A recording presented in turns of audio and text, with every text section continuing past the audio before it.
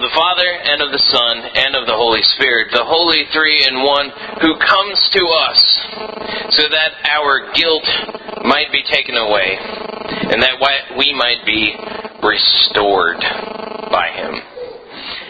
Dear brothers and sisters in Christ, I'm a Lutheran pastor. That means that I have been both trained and have experience in the art and science of Lutheraning, which is an interesting thing, especially being in my position, because a lot of times I get this joy and privilege of hearing other people tell me what it means to be a Lutheran.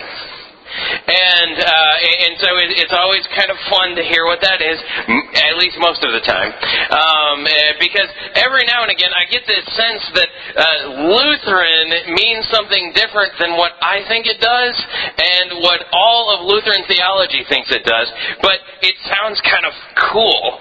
So we're like, yeah, I like that. I like that little soundbite. I'm going to apply that to Lutheranism. And one of those things that I hear, I've been hearing it a little bit more here lately. I don't know if my ears have just been perked up to it, but it's this sense of Lutheran guilt, which I think is interesting. I think probably what happened is that some well-meaning Lutheran out there heard some well-meaning Roman Catholic or Episcopalian person talk about Catholic guilt or Episcopal guilt, and they said, well, that sounds kind of good, and I feel guilty a lot, and I'm a Lutheran, so I'm just going to say that I have Lutheran guilt. The problem with that is that it's horrible Lutheran theology. Because what people are saying when they talk about Catholic guilt or Episcopal guilt or even Lutheran guilt is this sense that you're motivated by guilt.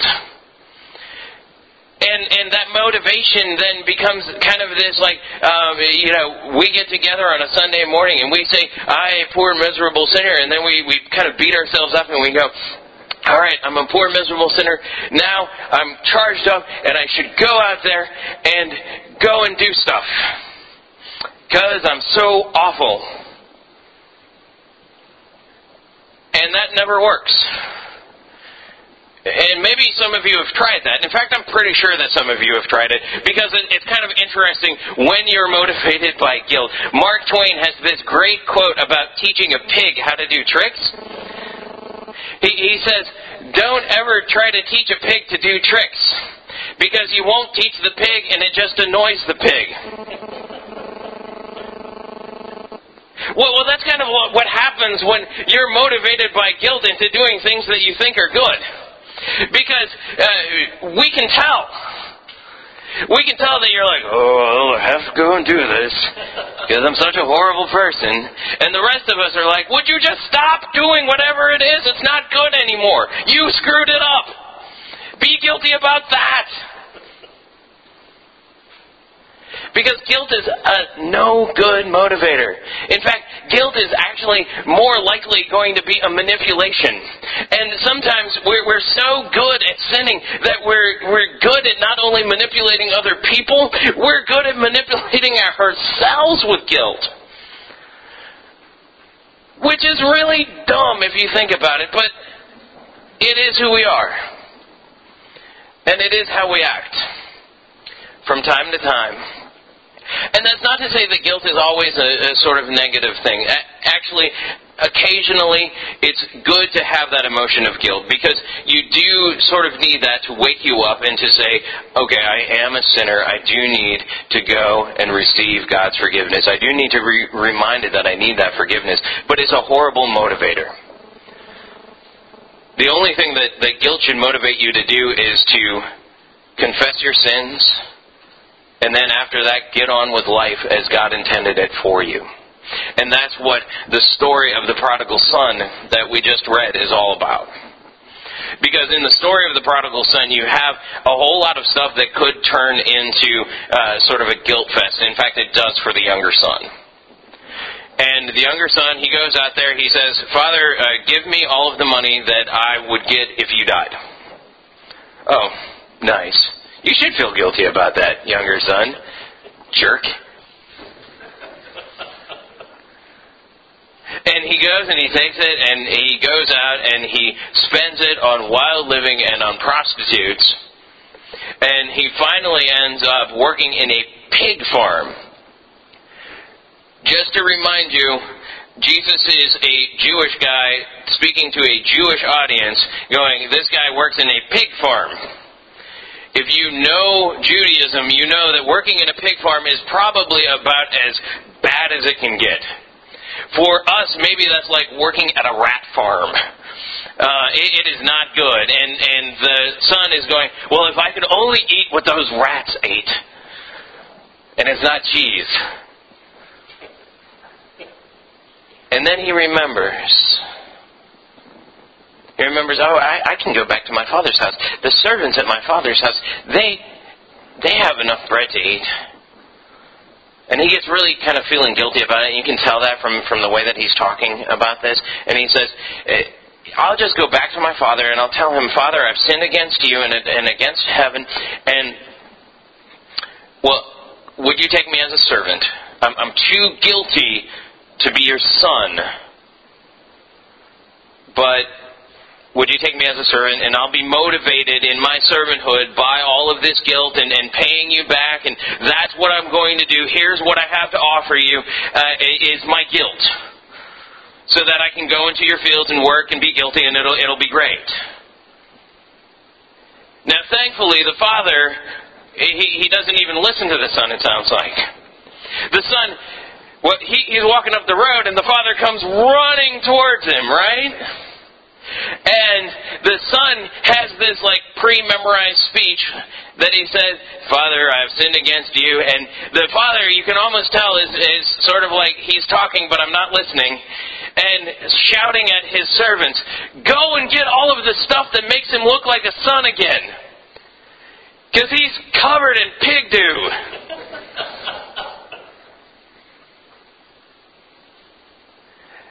And the father is saying, no, I'm going to restore you.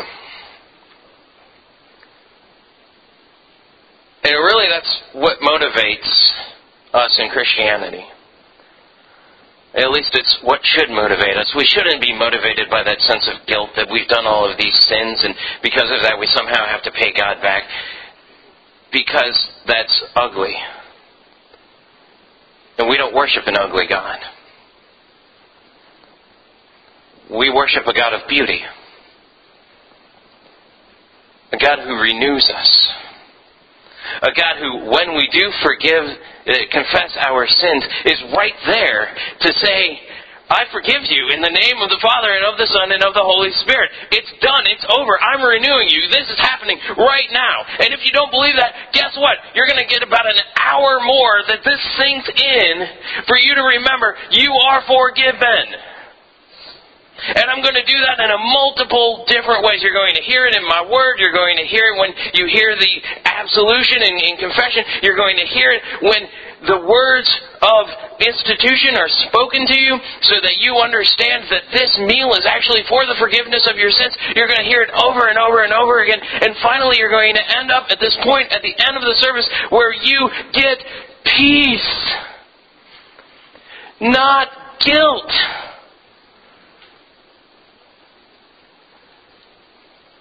Because that's the beautiful point at which we begin to live truly Christian lives. It's that point where we are renewed. And suddenly it's sort of like we feel like we get strength back in our arms and our legs. And we go, you know what, I actually can do some stuff. I actually can maybe even talk to a neighbor. I maybe can do some stuff here around church. Maybe I can do some stuff where, nobody knows about it except for me, but I feel that I can do this. And God has made me to do this, and this is going to be really exciting, and I'm going to go do it. Well, that's a whole lot better than, I guess I have to go and do this. But we're so used to that, aren't we? In fact, we're so used to it. I think that's part of the reason that Jesus tells us about the older brother. Because the older brother, he loves guilt, doesn't he? He even tries to put it on the father. He is such a pro at guilt that he tries to put it on his dad. Oh. And so his dad comes out and he's like, hey, son, why aren't you in? We've got fat calf. It was a big deal. And the son is like, whoa. All of these years, I've been here in your house, even when that guy left. Been here, worked for you the whole time, and yet never even once did you give me a goat. And the father is like, okay. You're being motivated by guilt. And you're trying to motivate me by guilt. And it doesn't work. We try to do that with God sometimes. We try to motivate Him by guilt. We try to say, hey, God, you know, I'm this great guy. I'm one of your pastors. That goat. I'm not asking for a lot. I'm asking for a goat. Could you give me the goat? And God says, I don't work like that. And you're actually really lucky that I don't work like that. Because if I worked by being motivated by guilt, that would mean that this whole salvation thing, that's all up to you. That all of my gifts and all of my blessings, it's all up to you. Just doing good stuff and then guilting me into giving you stuff. Well, that's a pretty awful father to have. That's not the father that we have. Father that we have says, I'm not motivated by guilt. I'm motivated by restoring you and renewing you. Time after time after time after time after time. And so every time you sin, every time you come dragging back, covered in pig doo-doo, I'm going to be right there and I'm going to restore you and I'm going to put a cloak on you and I'm going to put a ring on you and this is going to be great because you're going to be my son once again and you are not going to be motivated by guilt. You're going to be motivated by the fact that you are my son, you are my daughter. I love you so much and I gave you so much good stuff to work with. Let's do this, let's party, let's celebrate, let's have a fattened calf. Be who you are. Be who I restored you to be. Forget the guilt. I took care of that on the cross. It's over. Celebrate.